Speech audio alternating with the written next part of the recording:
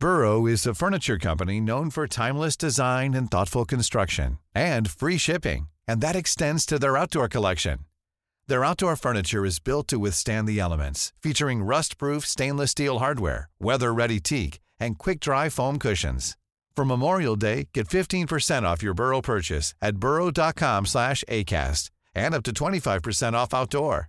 That's up to 25% off outdoor furniture at burrow.com/ACAST.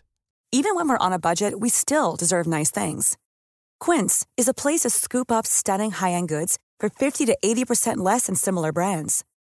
They have buttery soft cashmere sweaters starting at $50, luxurious Italian leather bags, and so much more.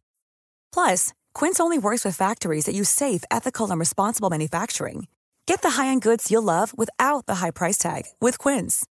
Go to quince.com/style for free shipping and 365-day returns.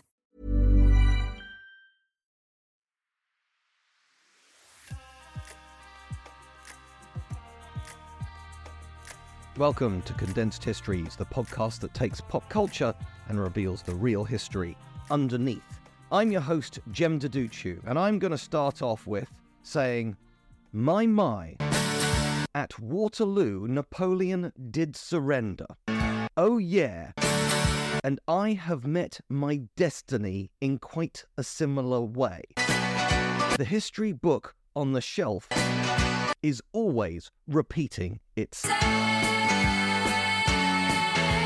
That is the opening line of the absolute smash hit cult classic Waterloo by ABBA. So that's what we're doing this time round. It allows me to talk about ABBA. It allows me to talk just a tiny bit about the Eurovision Song Contest, only a tiny bit. Done a whole episode on it. Want to know more? Go back and have a listen to that one. And I've even done another song by ABBA. I've done Money, Money, Money. That was at least 3 years ago after we changed the format of this particular podcast. And so you feel free to listen to that one, where Money, Money, Money leads us into a conversation about, well, what actually is money and the history of currency and coinage and notes. Honestly, it's interesting. Check that one out. But this time round, it's very rare that you get a battle specifically referenced in a song, particularly when that song actually has very little to do with the actual events of that summer of 1815. So it allows me to talk about Waterloo. It allows me to talk about Napoleon Bonaparte, a person who has very rarely been mentioned so far on this podcast. I think this is going to be an interesting one. I hope you enjoy it. Let's go to the wonderful world of ABBA first of all. Unless you've been living under a rock, you will know that the reason why they're called ABBA is that it's the first letter of each one of the band members' names. So, unknown as to which way they're round, but you've got Agnetha, who is a woman, you've got Bjorn, who is a man, you've got Benny, who's a man, and you've got Annafrid, who is a woman. And so, there we go, it's the four of them who at various times in various combinations have been married to each other, etc. And so what's really interesting is they formed in 1972, and Sweden just wasn't known for music, really. And the other weird thing is, of all the things they chose, they decided to sort of like go to the Eurovision Song Contest in 1973 with Waterloo, which, you know, that's probably not going to win a bunch of votes from the French, reminding them of their biggest failure ever. But also, weirdly, there's a bit of history connecting Sweden to the events of Waterloo. Honestly, trust me, I'm going to go with this. But so it was one of these things where as soon as people started seeing ABBA perform, they realized these guys are good. Doesn't matter what Sweden done previously, these guys have got it. And so when it came out in 1973, we get Waterloo, and it absolutely sweeps the board and gives Sweden its first ever win at the Eurovision Song Contest. Now, at the time of recording, we've recently had the 2023 Eurovision Song Contest, which was also won by Sweden. They have now won multiple times. So ABBA started a hot trend that's continuing into the 21st century. And then what was interesting is that at the 50th Eurovision Song Contest, so like 50 years into it, in the early 2000s, Waterloo by ABBA was voted the best Eurovision song of all time, and nobody doubts that. There is no controversy over this, and it just shows you the quality of this. So they started in 72. They didn't really become a big deal until 1973, and it is rare for Eurovision to launch a credible music career. Various people have been one-hit wonders. There's Bucks Fizz, which I love the fact that due to legal reasons, they are now just called Fizz. Really? Somebody out there who owns Bucks Fizz as a name really needs to just let that one lie. But the point is that Fizz, when they first came out in the early 80s with Making Your Mind Up, they did have a number of hits afterwards, but they weren't ABBA. Simple as that. And then nobody's there who's been ABBA. Now, you've had things like Celine Dion sing for a country. You've had Cliff Richard sing for England. Sometimes you import a big star to sing your song, but of course the problem is Eurovision is its own glorious camp thing, kind of in a way kick-started by ABBA. You know, when people think, oh, I'm going to dress up like ABBA, they tend to think of their incredibly garish, sort of velvet, bell-bottomed, glitter-tastic outfits from Waterloo and Eurovision Song Contest. But very quickly, those disappeared. That is not what they were wearing in Knowing Me, Knowing You, or indeed kind of their last big song in their original version, Winner Takes It All, which is actually a really bittersweet song, and obviously there's been lots of heartbreak in the band anyway. As they sing, you can feel the genuine emotion there. So ABBA is one of those great bands that, you know, they're just pop music that almost everybody loves, even sort of like moody goths. If you dig into their collection, you know, when they were a kid, they had ABBA. They are just immaculate pop music. I've heard some people who are in the music world who talk about the incredibly complex overlaying and orchestration of their pop tunes. And indeed, if you strip them down, you know, there's piano, there's strings, there's bass, there's vocals, there's a lot going on. There are sometimes like multiple melodies sort of like intertwining. It's surprisingly complex pop music, but the point is it fills a dance floor with something like Dancing Queen.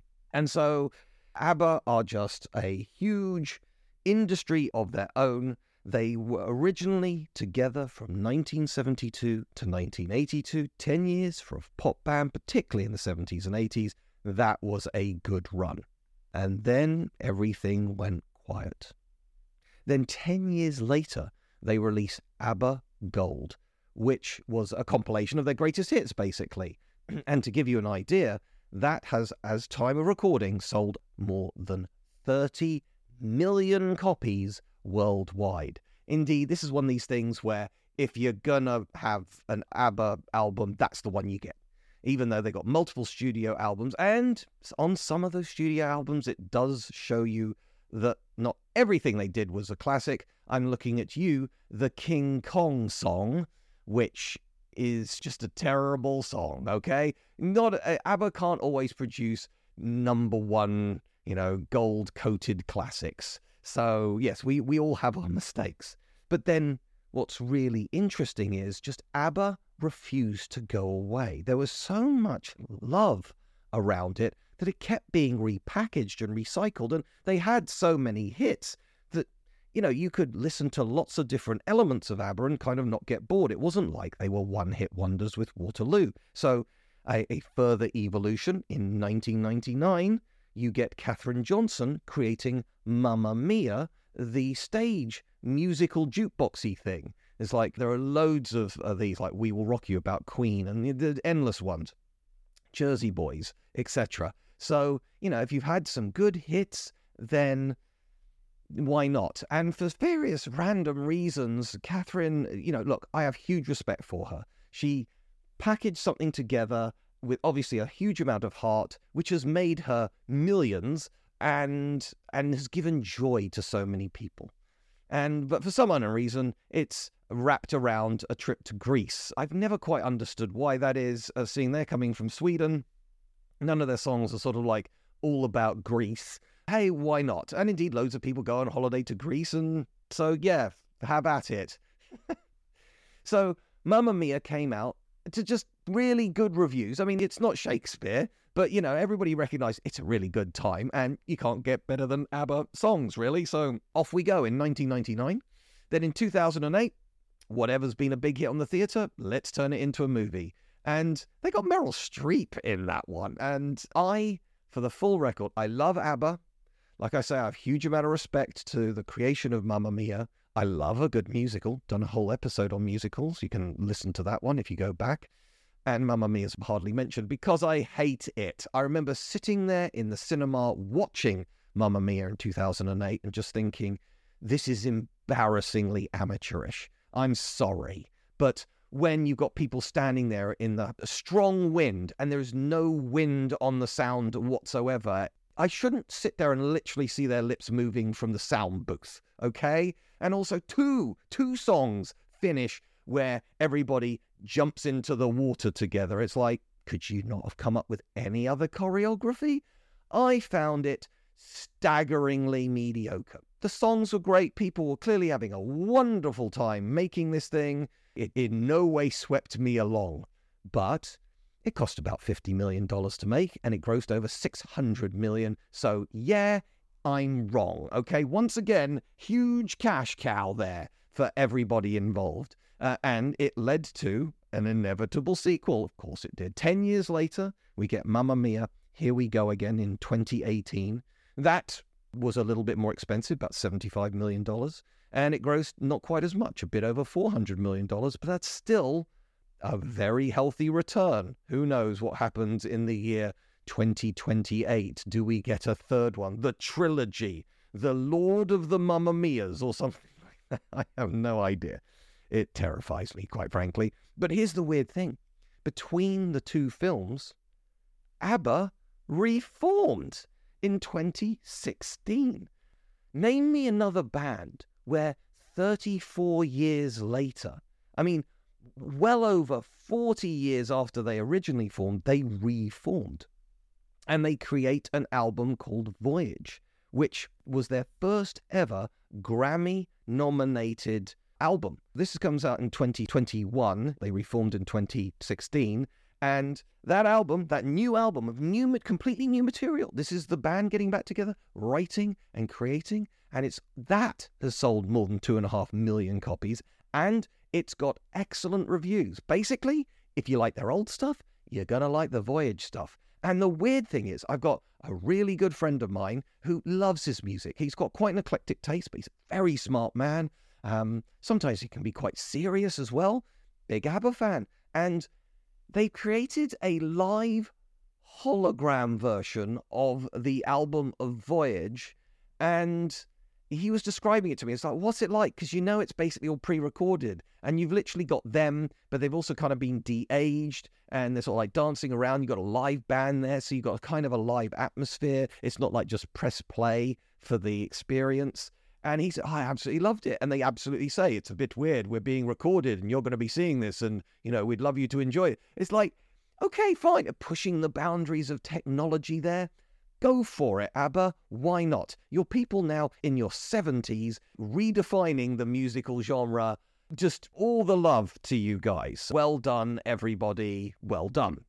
That, I think, is a good summary of where we are with ABBA. I think you can tell I've got a lot of love with them. Just also feel obliged to say another sort of element of my family creeping in here as well. So Mamma Mia, as I said, started off in 1999 as just a theatrical event. Then it was a film in 2008, sequel 2018. But somewhere in there, I didn't bother looking it up, to be honest, there's the Mamma Mia dining experience, which is basically the entire play, much reduced in terms of choreography, while you're having a meal.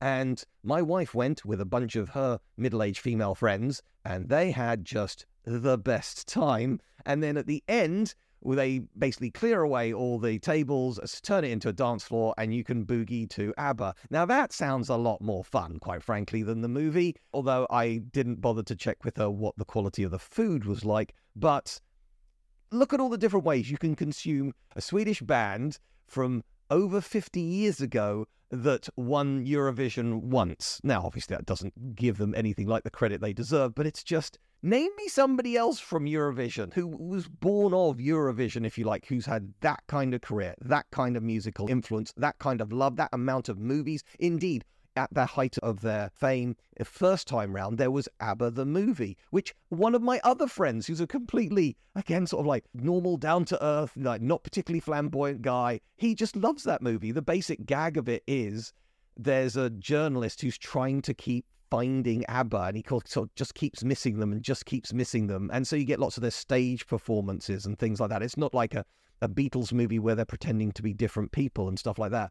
But the bit at the end of the film is just when he's given up all hope.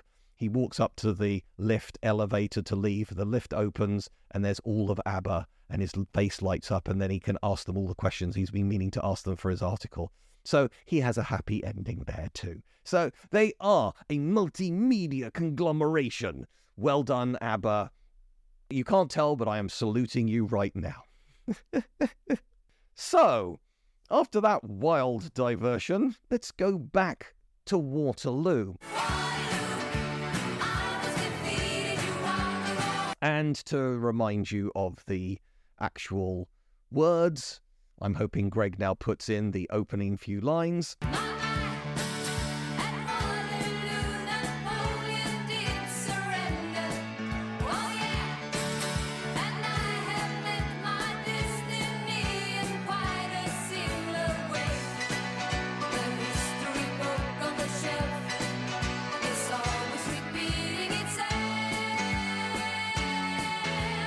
Yes, Waterloo's quite prevalent in this situation. And what I kind of wanted to say is that Napoleon obviously is an incredibly important person in the world of European history in the 19th century in terms of imperialism and military history. So, you know, he crops up all the time. And when people start talking about world's greatest generals, he's usually up there on the list. But I think he's quite an interesting character to sort of delve a little further into, because he's almost like what you want to pull out of Napoleon is kind of a reflection of what you're interested in, your biases, whatever they may be. And therefore, he's one of these people, unlike Alexander the Great, who I would argue is better than Napoleon on the grounds that he was undefeated in his entire campaigning lifetime, and also he won his war. Whereas Napoleon, fundamentally, he won far more battles than he lost, but he did lose some big ones. And critically, if you're going to be a general, you need to win the war, and Napoleon failed to do so. Indeed, on the political, the realities of dealing with the nations of Europe, he was terrible. Because, you know, there's been arguments about Brexit and things like that in Britain, obviously, and there's been sort of various complaints about the EU, and, you know, those are kind of justifiable. But Napoleon managed to bring the whole of Europe together against him, which is no means feat. Trying to get Austria, Russia, Germany, Spain, and Britain to agree on almost anything is impossible, apart from we're fed up with Napoleon, let's get rid of him. There we go. So that's just sort of a brief overview. I'm also going to put in at this point, guys, if you like this podcast, click subscribe. Please give us a review. Thank you very much. Tell somebody else about this. I'm at Jem Deducci on Twitter. What do you think of this episode? Got any other ideas? Love to hear from you. If you are on Twitter, twice a week I sort of like tweet out, here's what this particular episode's going to be about. So you get to see what it is, sort of hot off the press from the guy who wrote it, edited by Greg, who is a dream. Oh my God, he's a dream. As his sound effect always says and points out. Anyway, yes, so you can always reach out to me on Twitter. That's what I'm going to say there. But now back to the kind of history stuff, okay? Where to start with Napoleon? First of all, it is worth reminding everybody that he wasn't technically French, although the French would definitely dispute that. But he comes from Corsica. That's part of France, Jem.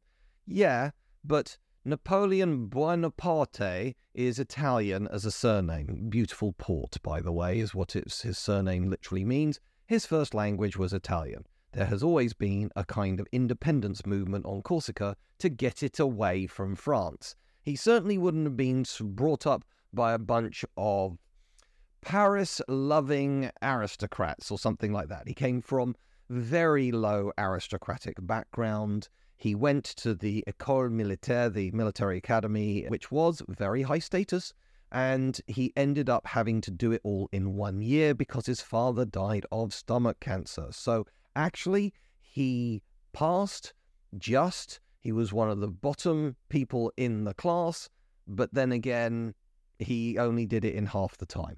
That isn't a sign that he was about to become the greatest general of the 19th century, but he did okay there. Again, for sort of like British people, it's all like, oh, look, he's so underwhelming, etc. For French people, look at all the adversity and how he had to sort of like struggle, etc. It is worth pointing out that he was teased by his colleagues for his thick accented or heavily accented French. We tend to think of him as the epitome of French. He ain't French. So, yeah, there we go. That was the realities of him early on. And it is, of course, worth pointing out that he was going up through the ranks of the Bourbon French aristocratic military circles. This is all happening just before you get the French Revolution. And so when the French Revolution broke out, he was basically a lieutenant in a sleepy little town, and it was looking like he was going to be completely missed out for the whole of history. Now, do you know what? The reality is this. I want to give you a feeling about Napoleon. I want to spend most of my time at the other end of his career because I'm very intrigued. Ridley Scott is... I learned about this couple of years ago. Ridley Scott seems to love making movies about history, and some of them can be extremely successful and exciting. Gladiator, not particularly historically accurate, but wow, Gladiator. And some of them are really, really good. Kingdom of Heaven, the director's cut, is really, really good. Some of them aren't. I'm looking at you, Robin Hood, which again had Russell Crowe in it. But you also had The Last Duel, which... Life is full of what-ifs. Some awesome, like what if AI could fold your laundry? And some, well, less awesome, like what if you have unexpected medical costs? United Healthcare can help get you covered with Health Protector Guard fixed indemnity insurance plans. They supplement your primary plan to help you manage out-of-pocket costs. No deductibles, no enrollment periods, and especially no more what-ifs. Visit uh1.com to find the Health Protector Guard plan for you. Hiring for your small business? If you're not looking for professionals on LinkedIn, you're looking in the wrong place. That's like looking for your car keys in a fish tank. LinkedIn helps you hire professionals you can't find anywhere else, even those who aren't actively searching for a new job but might be open to the perfect role. In a given month, over 70% of LinkedIn users don't even visit other leading job sites. So start looking in the right place. With LinkedIn, you can hire professionals like a professional. Post your free job on linkedin.com/people today. Hey there, it's Michelle Norris. I'm host of a podcast called Your Mama's Kitchen. When I travel, I'm usually looking for a way to find a taste of home when I'm not at home. And one of the things I love to do when I am at home is entertain. And Airbnb allows me to do that. When I was in California recently, I rented a house that had a great kitchen. And when we were sitting around the table, we're all thinking, we're in someone else's house. Someone could be in all of our homes as well. If you have a home, but you're not always at home, you have an Airbnb. Your home might be worth more than you think. Find out how much at airbnb.com/host. Burrow is a furniture company known for timeless design and thoughtful construction, and free shipping, and that extends to their outdoor collection. Their outdoor furniture is built to withstand the elements, featuring rust-proof stainless steel hardware, weather-ready teak, and quick-dry foam cushions.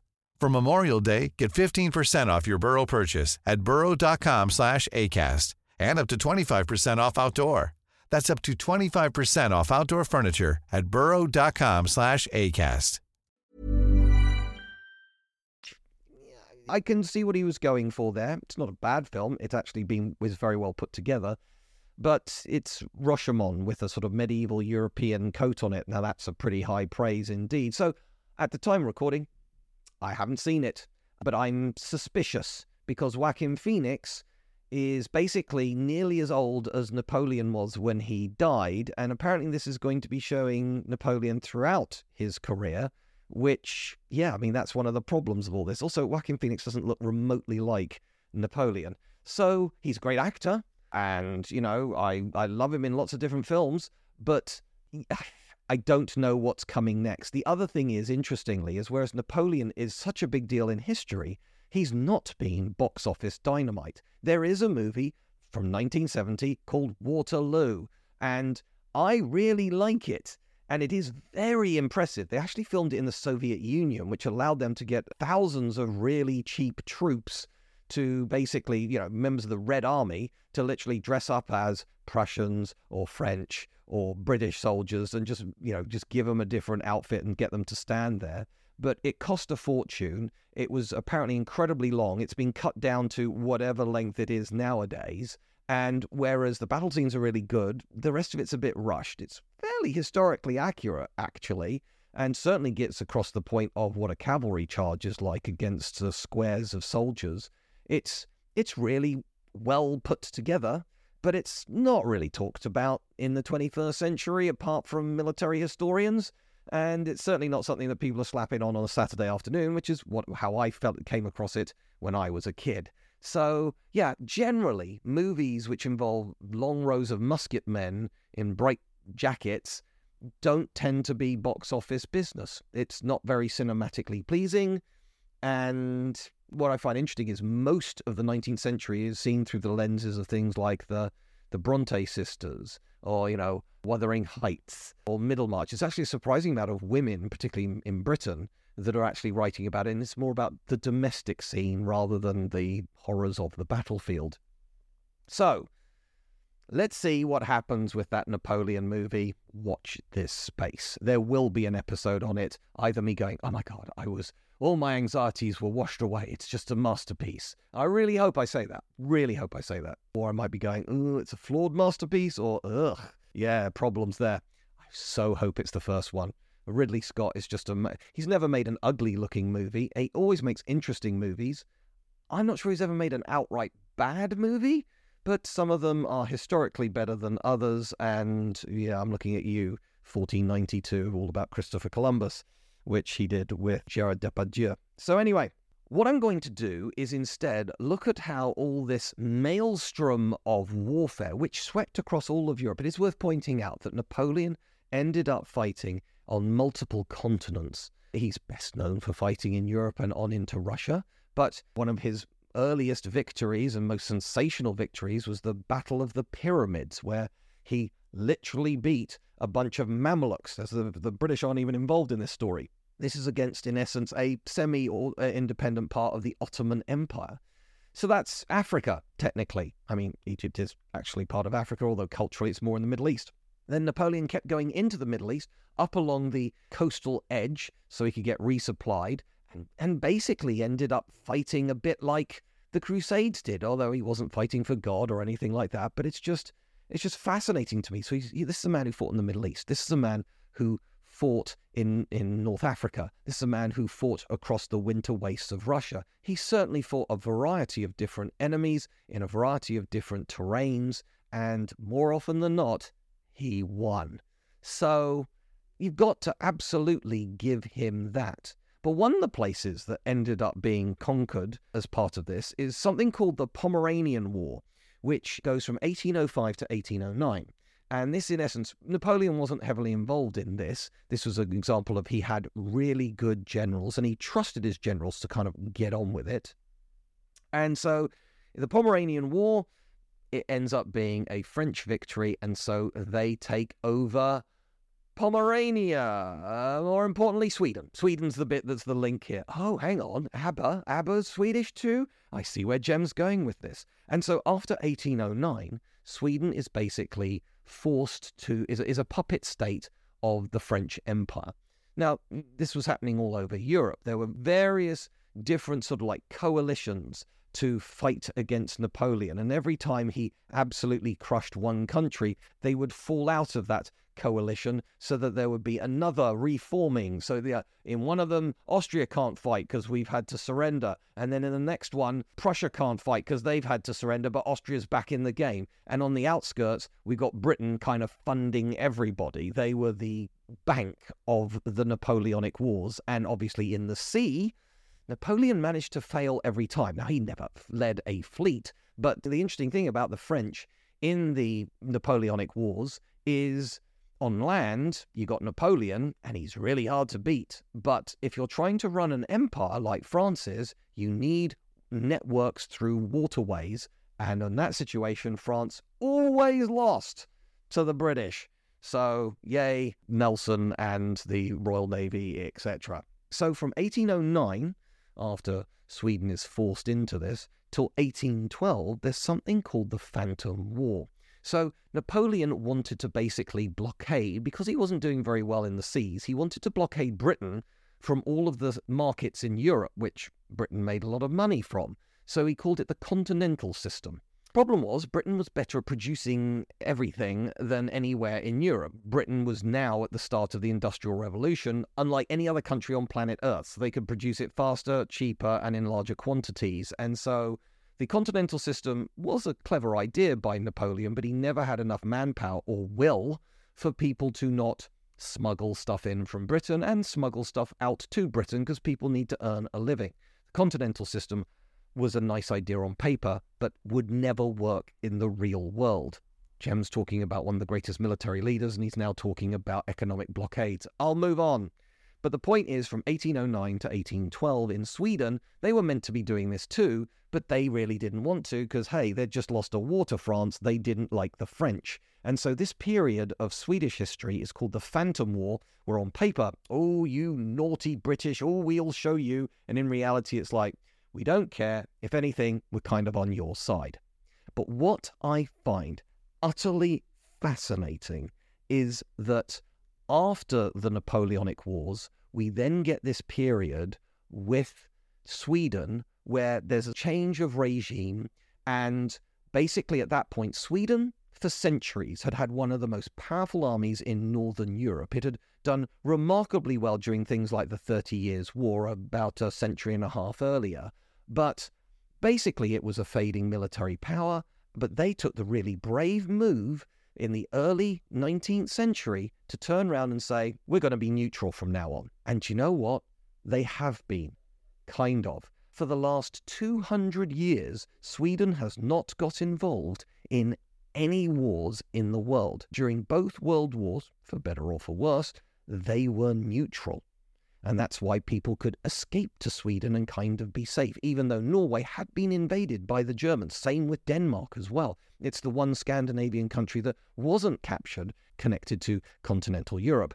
So Sweden just stayed out of everything, stayed out of trouble, made Volvos. That's what they did until you get to 2022, almost exactly 200 years after they were originally neutral. And basically, because of the war in Ukraine and the activities, the aggressive activities of Russia, it led these two countries, Finland and Sweden, these two neighbors who had been largely neutral for large periods of history for the previous 2 centuries. Finland, particularly after losing the Winter War narrowly and sort of like fighting briefly for a couple of years with the Axis powers in World War II, basically decided at the end of World War II that they would be neutral moving forwards. And now Finland has already joined NATO and Sweden's in the process of joining NATO. And so once again, there's a reason why Putin, who wanted to show the West how powerful he was, has lost further gains in terms of strategy, because particularly with Finland, which has a direct land border with Russia,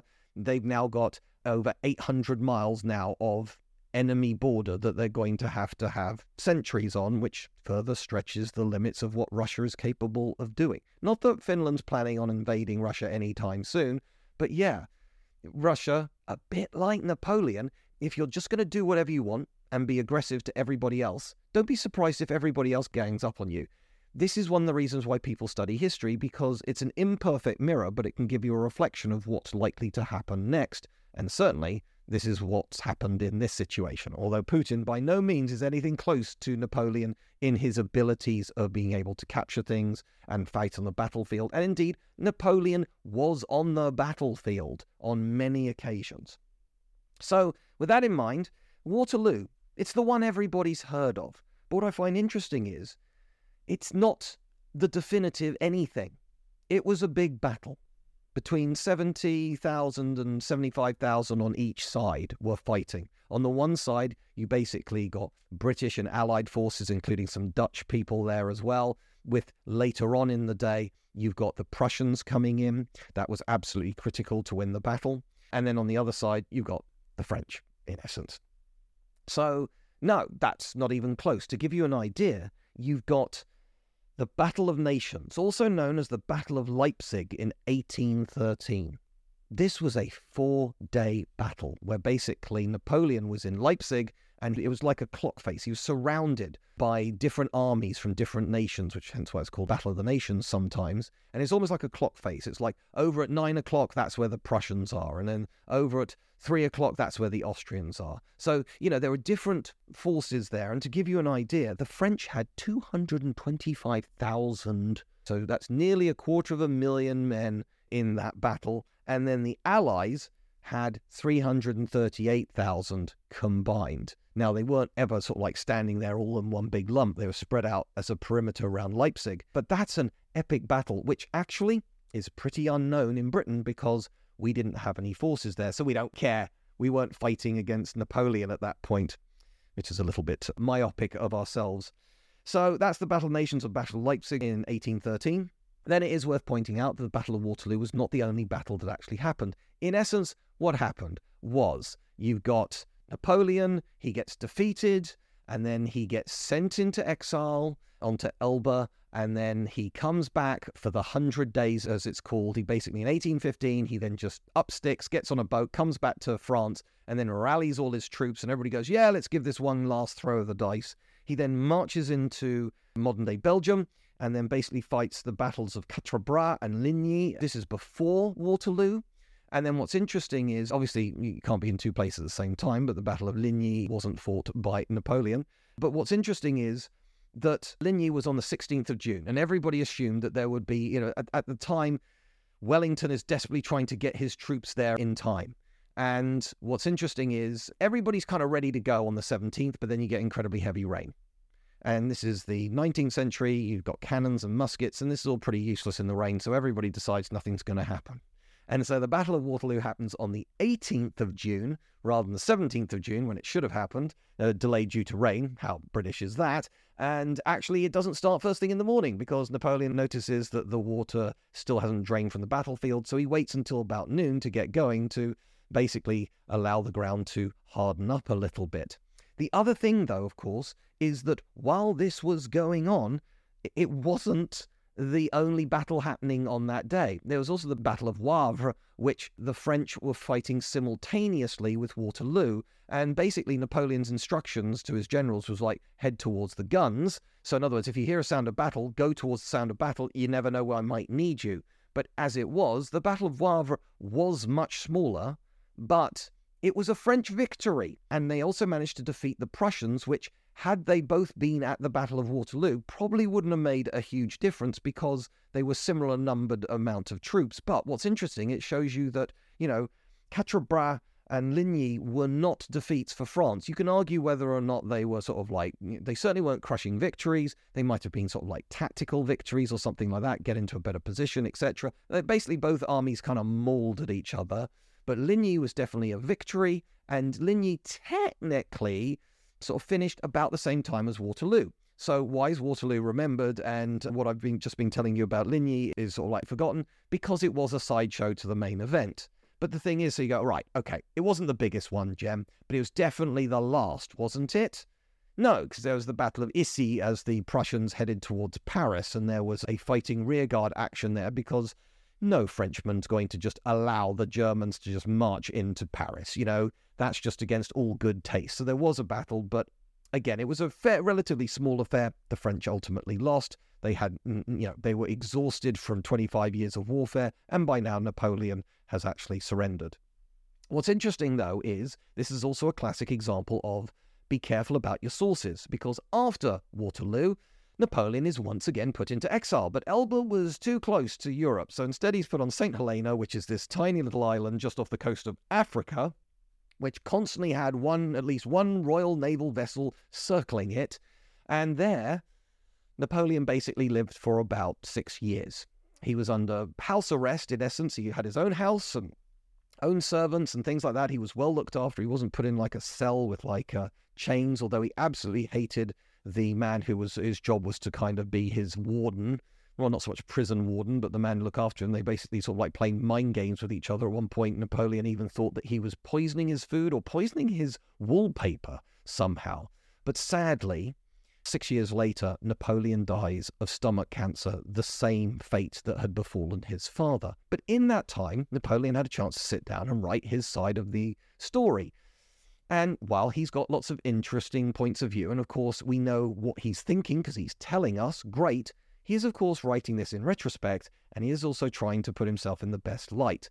And so there is this theory by a very small amount of historians in France that France won the Battle of Waterloo. Now, bear with me on this because it takes a sleight of hand to this one. The Battle of Waterloo went on into the dark. And what's critical about it is, as Napoleon kept battering away, and for a time he was ill, and General Ney was sort of sending out troops as well to batter the British, who were largely fighting for most of the day on their own. What Wellington cleverly did is he hid most of his forces on the reverse slope of a hill. So in other words, you could blast away at the top of the hill, and you might hit a few guys, but almost everybody's behind the hill, which you can't hit with cannons or get with cavalry, and therefore they were largely protected. So basically Wellington was grinding down the French until eventually you get the Old Guard marching in and they get ambushed, and it's the only time in the whole of Napoleonic history that the Old Guard, the sort of like key veterans who fought with Napoleon throughout his entire career, actually retreat, actually run away from battle. You know, it's the only time they actually did that.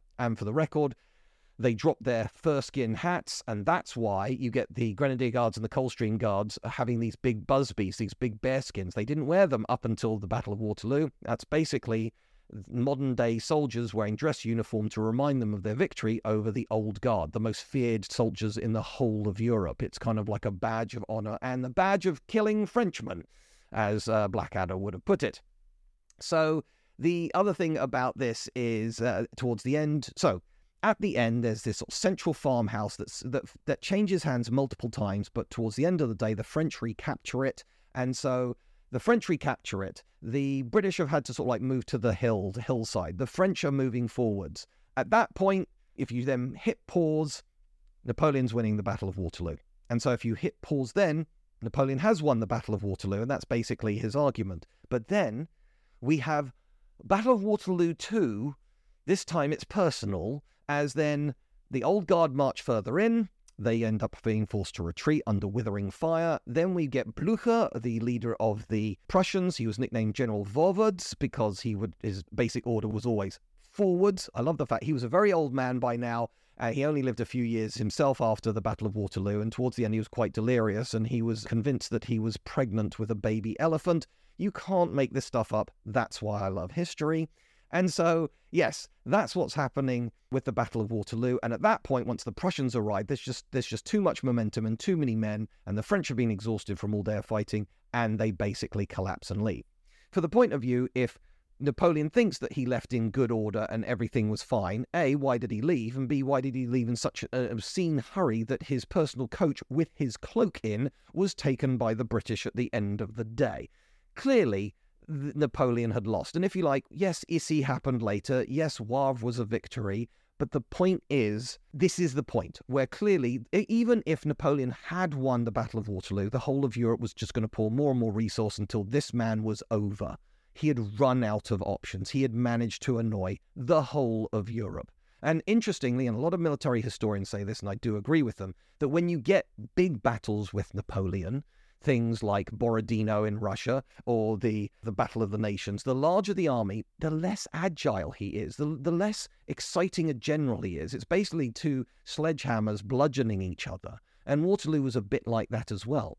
It could also be a case that by now, after 25 years, everybody knew his tricks. But really, when you look at in 1805, yes, there was the big defeat at Trafalgar for the Navy, but you get the Battle of the Three Emperors or the Battle of Austerlitz, which is one of his greatest victories. And he even said the day before, it'll all come down to that hill there. And that's indeed where the pivot of the battle actually took place. So it's interesting. He seems to be better with smaller troops. He's even better if he's slightly outnumbered, but he's got a chance to maneuver. but when he sort of got everything he needs, and so does the other guy, he kind of loses his imagination.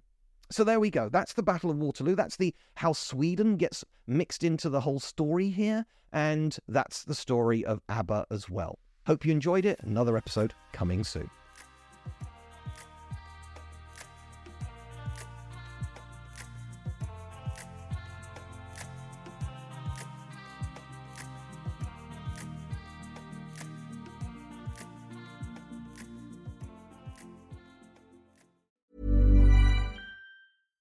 Hi, I'm Daniel, founder of Pretty Litter. Cats and cat owners deserve better than any old-fashioned litter. That's why I teamed up with scientists and veterinarians to create Pretty Litter. Its innovative crystal formula has superior odor control and weighs up to 80% less than clay litter.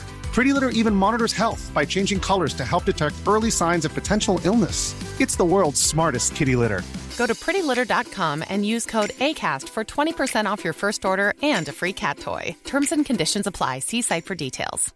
Even when we're on a budget, we still deserve nice things. Quince is a place to scoop up stunning high-end goods for 50 to 80% less than similar brands. They have buttery soft cashmere sweaters starting at $50, luxurious Italian leather bags, and so much more. Plus, Quince only works with factories that use safe, ethical, and responsible manufacturing. Get the high-end goods you'll love without the high price tag with Quince. Go to quince.com/style for free shipping and 365-day returns. Planning for your next trip?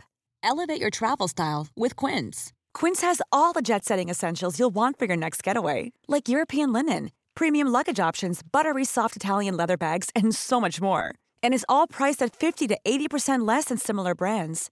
Plus, Quince only works with factories that use safe and ethical manufacturing practices.